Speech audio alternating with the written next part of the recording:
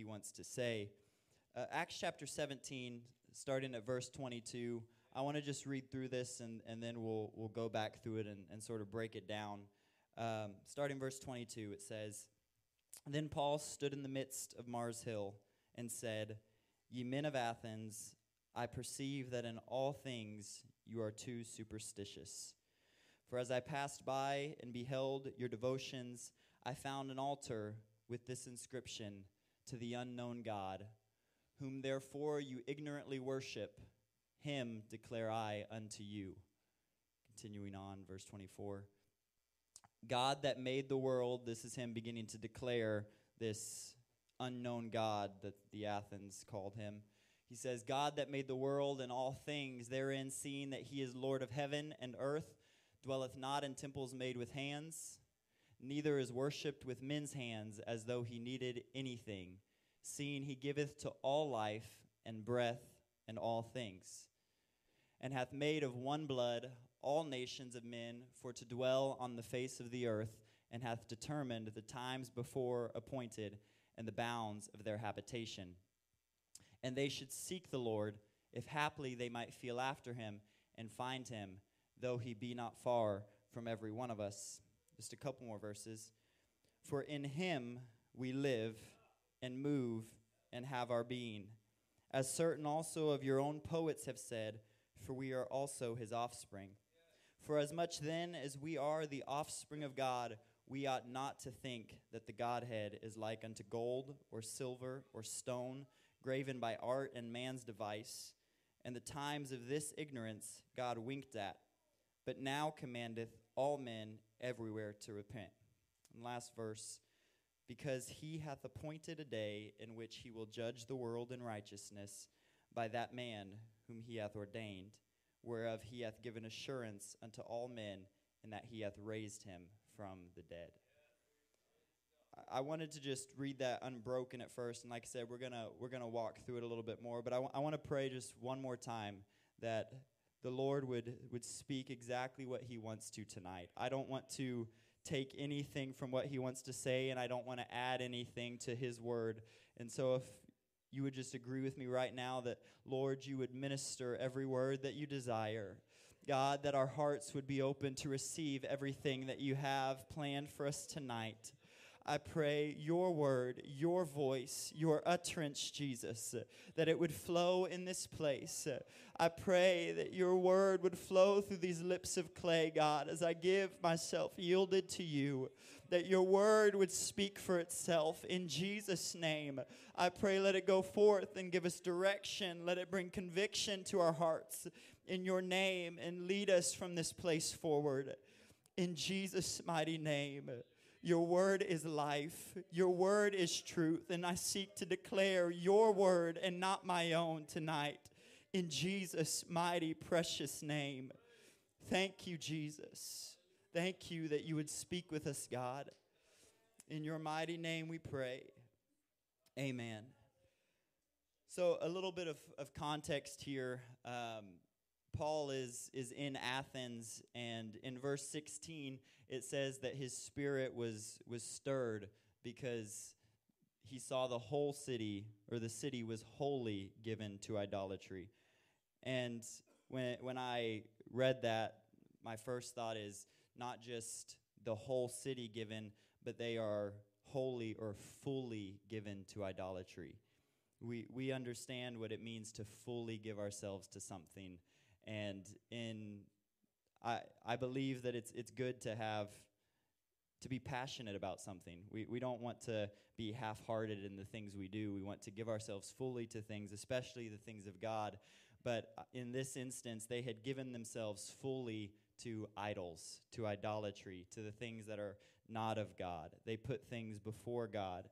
And in this world, that is a very common thing, but it may be known as something different. It might be just known as passion, or as a hobby, or as ambition is a word that we use. But in reality, it is, in a lot of instances, idolatry. It is seeking something above God. It is putting all your attention, all your energy, all your effort into things that are not of God. And So this is the context, and in verse 22 where we started, it says that he stood in the midst and he said, "Men of Athens, I perceive that in all things you are too superstitious." And what he's saying is you feel after too much. You give yourselves to too many different voices, to too many things that you're hearing. You just willingly give yourselves to these things. And in a different translation, I believe it's the ESV, it says that you're too religious. And you just go through these religious routines and just anything and everything you can get your hands on, you give yourselves to. And verse 23, it says that he passed an altar with an inscription that said, "To the unknown God." And he says, "You therefore ignorantly worship this unknown God." You don't even know what you're giving yourselves to.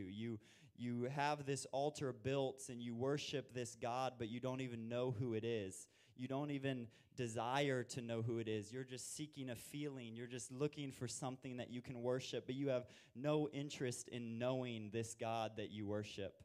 And I believe that's what they did in so many other things. Is it wasn't just this God, because if that was the only God they worshiped, then I believe that the Lord would have begun to reveal himself to them. But they were just giving themselves to so many other things and not even caring about what it was. They just were seeking a sensation. And so then Paul begins to declare who that God is. And in verse 27, it begins to say that they should seek the Lord, and if haply they might feel after him and find him, though he be not far from every one of us. And the way I understood that was they have ignorantly worshipped this unknown God, no interest in knowing who he is. And what Paul is saying in verse 27 is, if you would just seek him, if you would actually seek to know him instead of just worshiping for the sake of a feeling, if you would actually seek to know him, God is not far from you. He would reveal himself to you. And so the fact that you don't even know who this God is shows me that you're not truly seeking him. It shows me that you're just seeking after a feeling. And I'm really just breaking it down into as plain and simple as I can understand it. Verse 28, it says, "In him we live and we move and we have our being." And this verse is true, as the whole word of God is, but that also means that the opposite of this verse is true. If in him we live, if in him we move, and if in him we have our being, then that means if we're not in him, or if we're outside of him, then we do not live, we do not move, and we do not have our being. If we do not live, we have no life. I think that's pretty clear. We have no life. We have no fulfillment. We're never satisfied. We're always reaching for something to satisfy or fulfill us because we aren't truly living if we're not in Christ. If we're not moving, then we're stagnant. We have no growth. We don't move, as Elder had talked about. We don't move from glory to glory because we're not in Christ. We're just in this constant place of, where do I go from here? What's next? How do I change my situation? But if you're not in God, you won't move. If you're not in God, you won't have your being. Well, being is probably the one that we don't use as much anymore, but the definition that it gives is we are, or to be.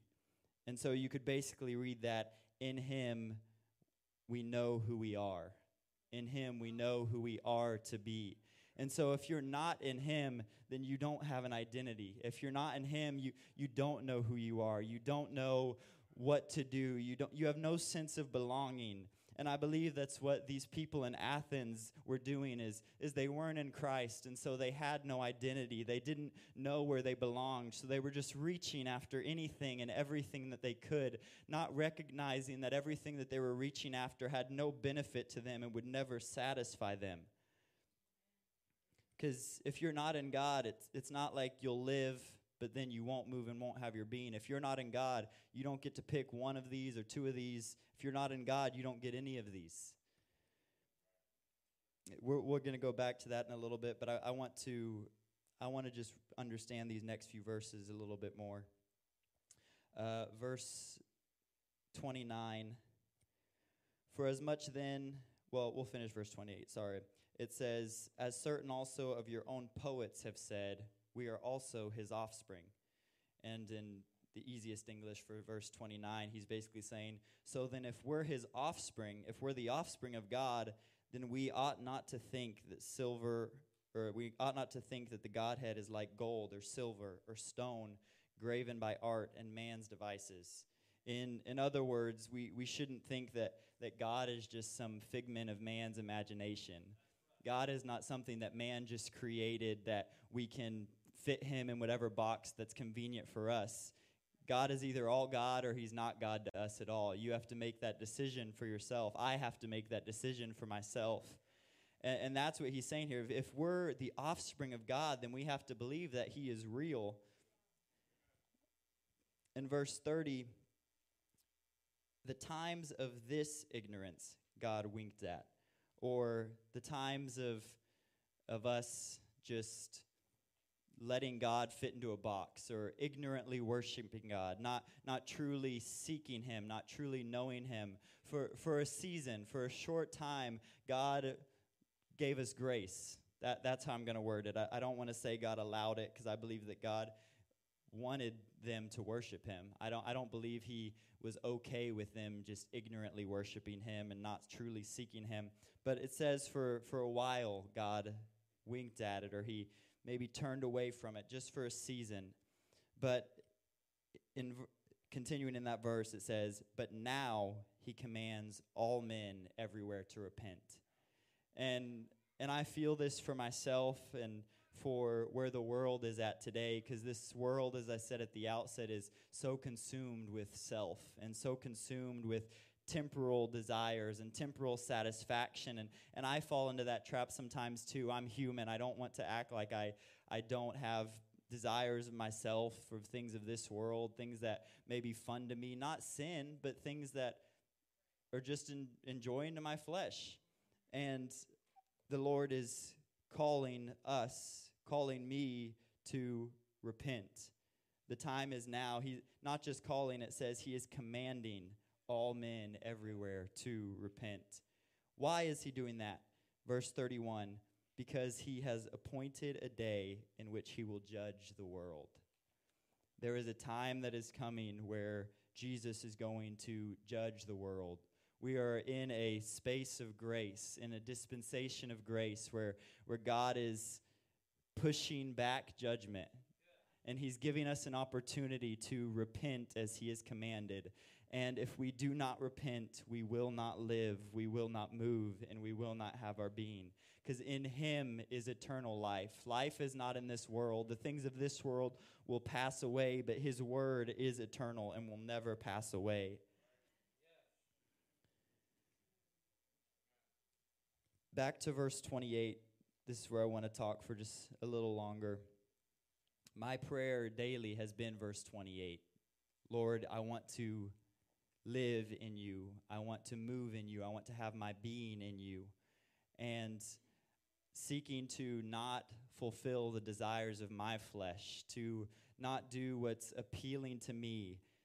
Again, it doesn't mean it's wrong, but Lord, I want in all my ways to acknowledge you. If we're truly living in him, I don't think you can partially live in him and partially live out of him. Either you're alive or you're dead. There's only two options.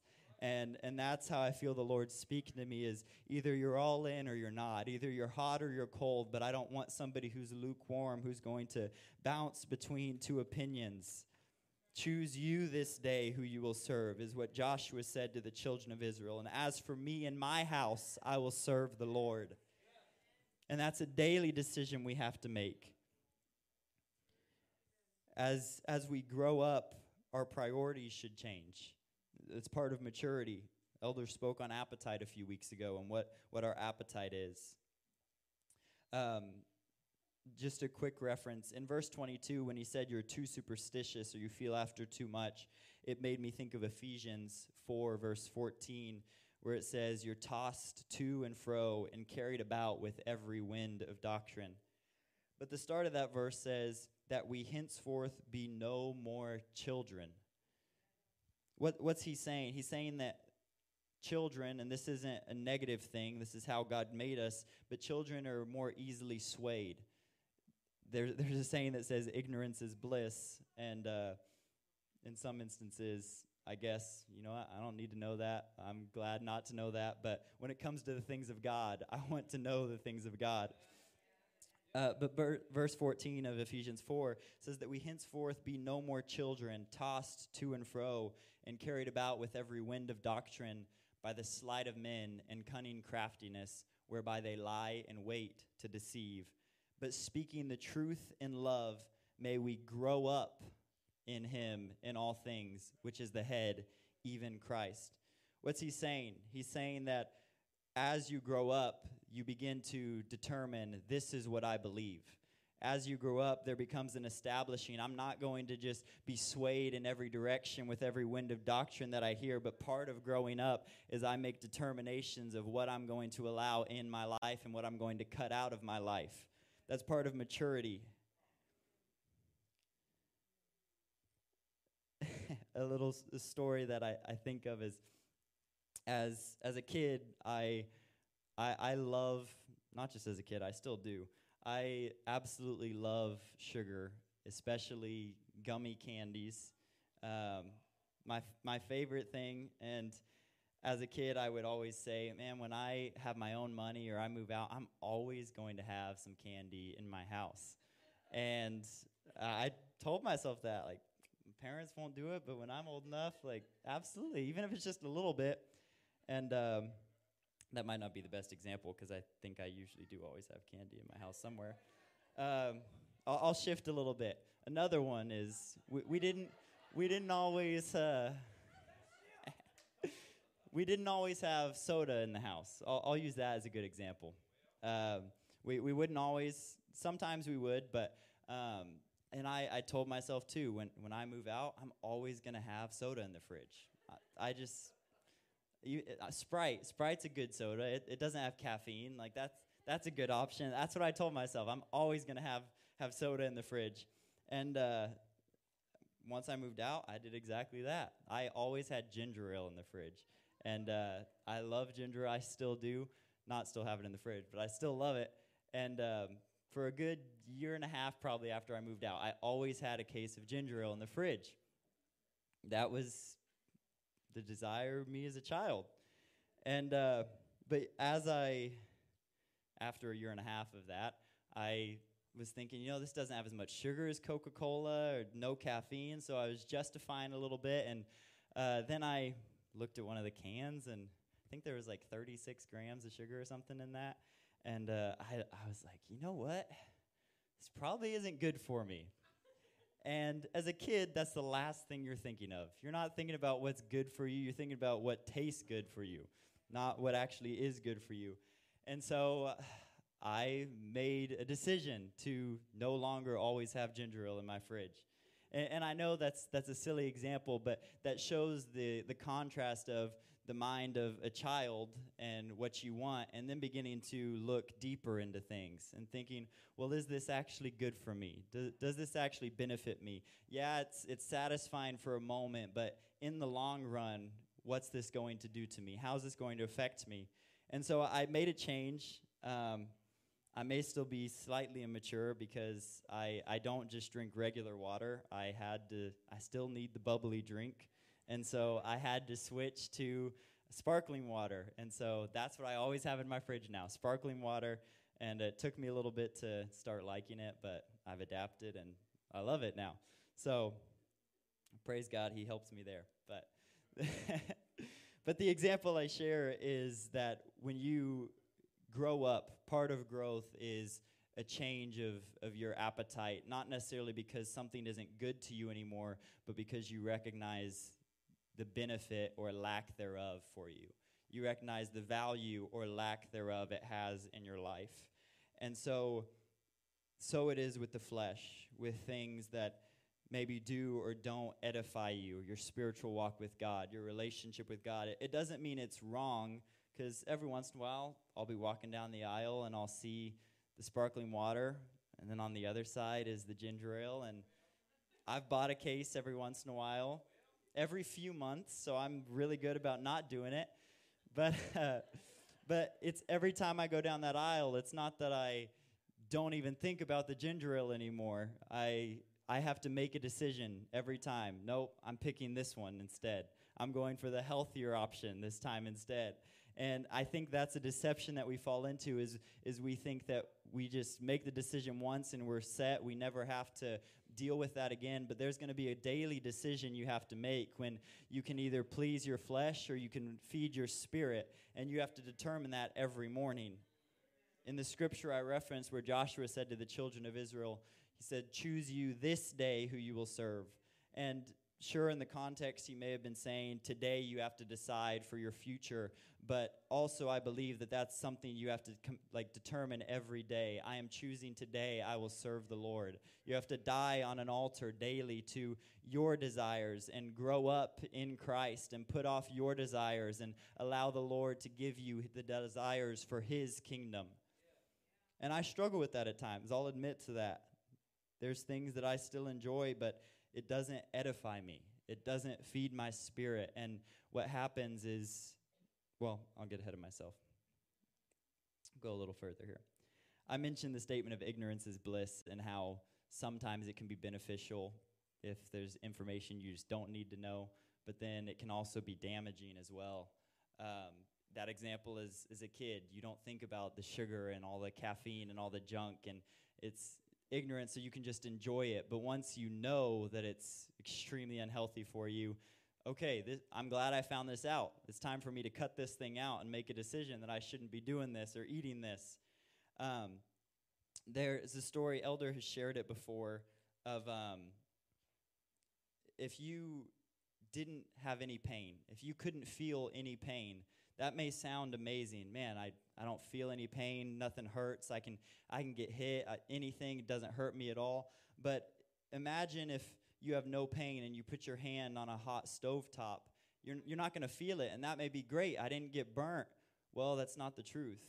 You didn't feel the burn, but if you keep your hand there, there's going to be damage that you can never take back.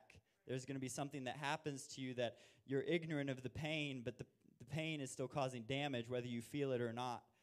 And I feel that is something the Lord has been speaking to me about, is that there are some things that are damaging to us that we don't feel it, but it doesn't mean it doesn't have an effect on your life.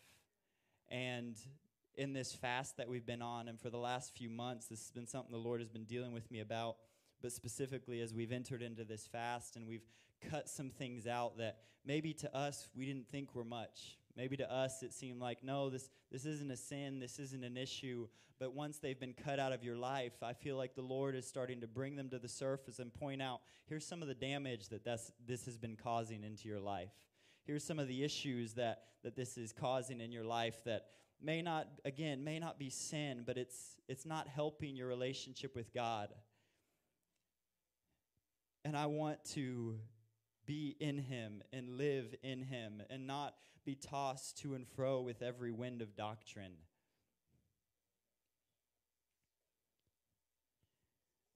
Part of growing up is changing our appetite, recognizing what is valuable to us, recognizing what should have priority in our life and what shouldn't.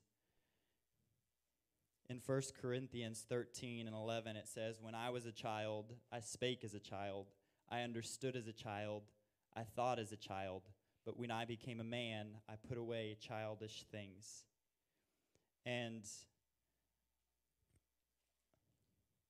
I'm afraid sometimes, and I'll include myself in this, I'll speak to myself, that there's times where we can choose to remain ignorant about some things.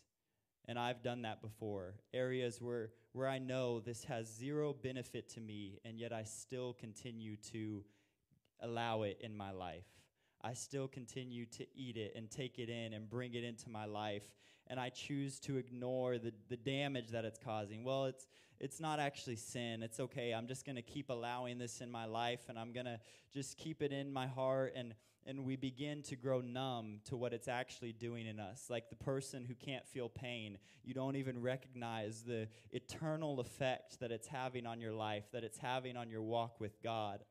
The scripture says to commit your works unto God, and your thoughts will be established. And that's what I think is when we give ourselves to so many other things and we wonder, man, why can't I think clearly? Why does it feel like my mind's always back and forth? Why does it feel like I'm unstable? Well, it says in James that a double-minded man is unstable in all his ways. You can't be stuck between two opinions. You have to determine, who am I serving today? Am I going to serve my flesh? Am I going to serve my temporal body? Or am I going to feed my spirit? Am I going to invest in this life and things that will pass away and that will eventually burn? Or am I going to invest in the kingdom of God that is eternal and that will never fail, into a kingdom that God is building, that he is establishing and desiring for us to walk in and live in every day? Elder has sent the message out about this fast and asking that in these last few days of this month to consider, Lord, what things am I going to allow myself to pick back up, and what things am I deciding, no, this fast has revealed to me that I should never pick this thing back up again. Another just silly example is for work, we do a fantasy football league, and they always add me to it. They pay to get into it, and I've told them I'm not paying to play. I don't agree with that. I won't do it. And so they bend the rules so that I can play without having to pay.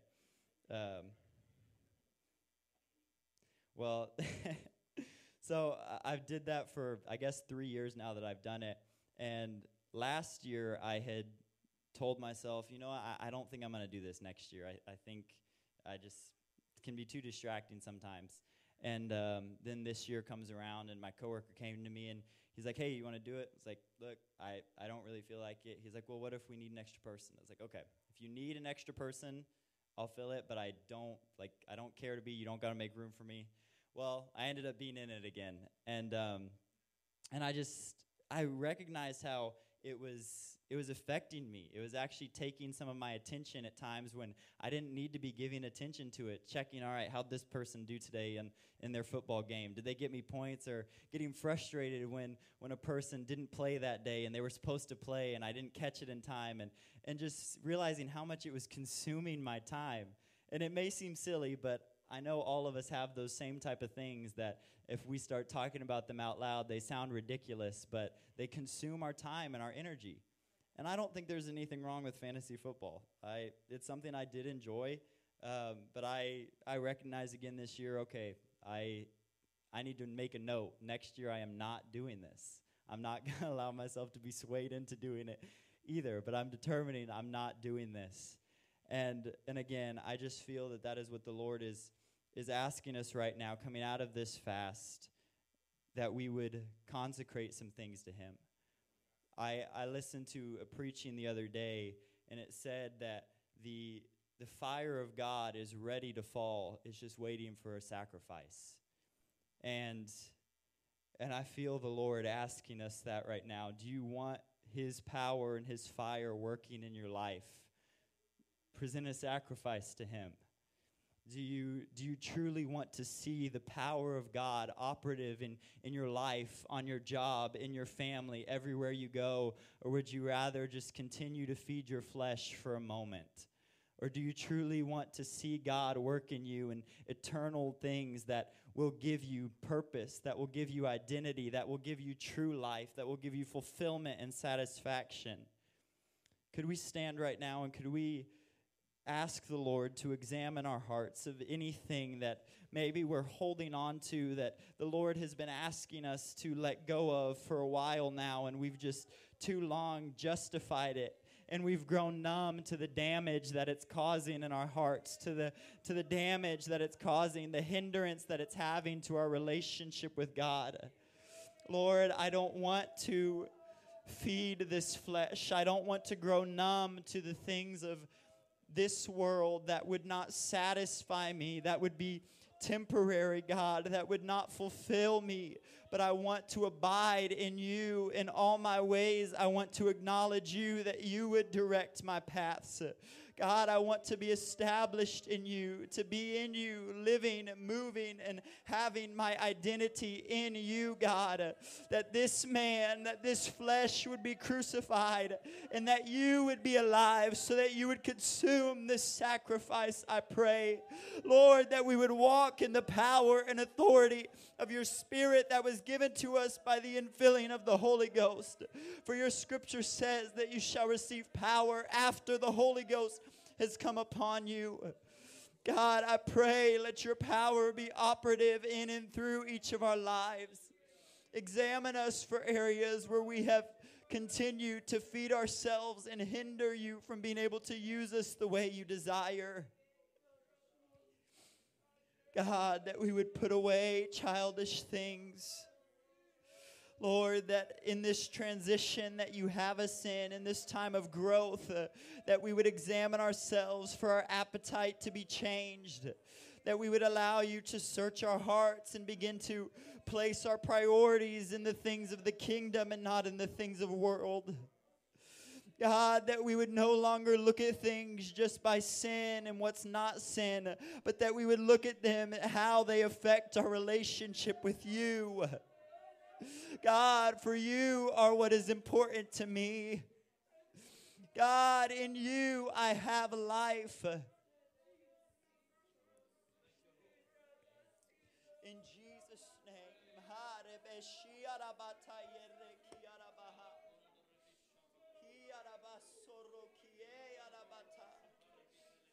Jesus' name.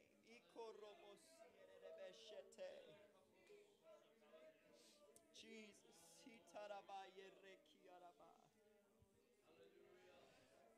Elder has shared the story multiple times of my great grandmother, who she would ask him and say, I guess she wouldn't ask him, but she would say, I just don't understand how people make it without God. And she would pause for a minute, and then she would say again, well, I guess they don't, do they? And we can be in the church, but we can worship God, but we cannot know God. The scripture says where the people went to Jesus and they say, in your name we cast out devils, and in your name we did all these things, and he looks to them and says, depart from me, I never knew you. There's something more than just speaking the word, but there has to be a depth of relationship. A scripture we were reading, if you're reading in the bread chart that we do, one of the scriptures the other day was it was talking about Jesus and how he was speaking, and it says that they were astonished because he didn't speak as the scribes and the Pharisees. He spoke as one having authority. And what that tells me is that there's something more than just knowledge. There's a power and an authority that comes when you abide in him and you truly have a relationship in him. And that is the Lord's desire for all of us, to have that authority, to walk in that authority and power. I can't remember if I've shared this story to everybody before. It may have just been with the men after men's prayer one time. But I guess a little over a year ago now, well, a couple years ago, the Lord had dealt with me about Instagram and about deleting Instagram. And to me, it's, well, what's the purpose of that? You know, it's just Instagram. And so I would delete it and permanently delete it, but you have 30 days to recover it before it's gone for good. And I would delete it, and before the 30 days was up, like, you know what, I feel like I'm doing good. I think I can still be on Instagram. And so I'd download it again before it permanently went away. And and that went on for about a year, probably. Not proud of that. And the Lord started dealing with me about that again.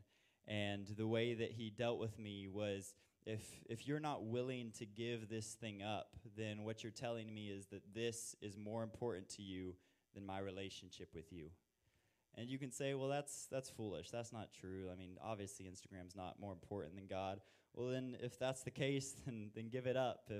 if that's the case, then cast it on an altar and let the fire of God consume it. And it's the saying of, you can't only eat one Lay's potato chip, they say, where you can say, I've got the self-control, but once you've had one, you've just got to keep going back for more. You're not satisfied with just one. Honestly, I don't think Lay's potato chips are that great, but so the Lord had dealt with me about Instagram, and he placed that thought in me again of, if you're not willing to let go of this, then what you're telling me is that it's more important to me or to you than your relationship with me. And that put the fear of God in me, and so I deleted it. I wrestled with it for probably another month or two, and finally one night I wasn't feeling anything, and the Lord wasn't really talking to me, but I just was like, you know what, I'm done with this. I'm just going to delete it. And so I deleted it, and when I did, I felt like the Lord told me, because, again, you got that 30 days before it's gone for good, and it tells you on this day it will be permanently deleted. You can't recover it. And I felt like the Lord told me that on that day that it's gone for good, that something is going to happen in your life, that there will be a change that happens. And so I wrote that down in a notebook, and I said, okay, Lord, I trust you with that. And again, still didn't feel anything. And then the next day, Brother Renee called me maybe around like 3 o'clock, and he's like, hey, I'm coming over tonight. Okay, sure. So he probably said a little bit more, but basically he invited himself over. And so he came on over, and see, he just confirmed it. And so him and I just started talking, and he began to tell me a story from a book that he was reading about this man who he used to, I don't know if he collected records or CDs or not, but he had a bunch of CDs of secular music and not Christian music, and the Lord had dealt with him about getting rid of those, and so he tossed them all in a trash bag, but then he never threw that trash bag out, and he kept stumbling, he kept failing, and was getting frustrated. God, why am I still struggling? Why am I not going beyond this point? And he said that thought of those CDs came back into his mind. And so he went home, and in frustration, he opened each one and began to crumble each CD one at a time. And he said that as he broke each CD, that he felt the grasp of the struggle that he was facing begin to pull its fingers off of him as he would break each one, that each finger would begin to loose off of him until all of them were broken and he was delivered from what he was facing. And when Renee told me that, it quickened that thought to me again of the thought I had the night before. On this day, when this Instagram is deleted for good, God, I have no clue what this has to do with anything else going on in my life. It's just Instagram. But it was a confirmation to me that God has spoken. And so I laid hold on that. And God, when this day happens, I believe that something will change in my life.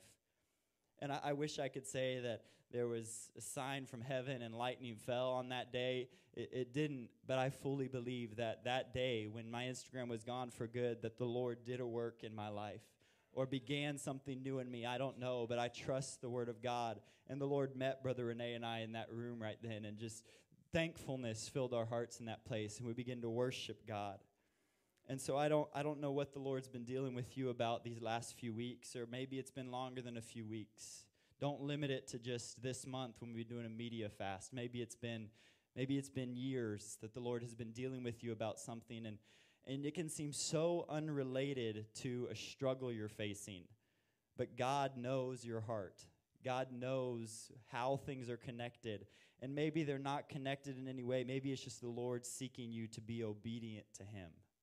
He's seeking you to lay something on an altar, and when you present a sacrifice to God, his fire will consume the sacrifice. So one more time before we go tonight, would you receive the word of God, whatever he's dealing with you about, whatever has been going on in your life for the last few weeks, months, years, I don't know. Would you lay it on an altar and ask the Lord to consume it with his fire, only if you truly mean it. Only if you truly want the Lord to do a miraculous work in your life, would you present it to God. Lord, here I am. Here is this thing that you have been ministering to me about. I lay it at your feet. God, consume the sacrifice, I pray, and have your way in and through me, Jesus. That you would lead and you would order my steps, I pray, in Jesus' name. Lord, not my will, but yours be done. I think I know in my heart what I need, but Lord, you try the spirits. You know truly what I face and the struggles that come upon me. Amen. I'm opening this altar right now. If you want to come lay something on the altar, would you do that right now? God, I present my body a living sacrifice. Lord, I cast down every weight and every sin that would easily beset me, oh God. Jesus, search my heart, I pray.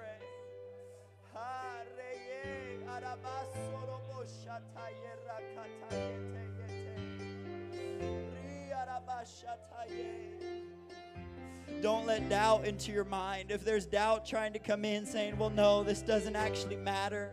No, this has no effect on me. That's not of God. I pray that you would respond to the Spirit and you would lay down whatever it is, whatever may have a hold on you. Maybe it's something simple, but if it's just a way of showing your desire for relationship with God, maybe it's just a way of showing God that you truly want Him to work in your life. Lord, here I am.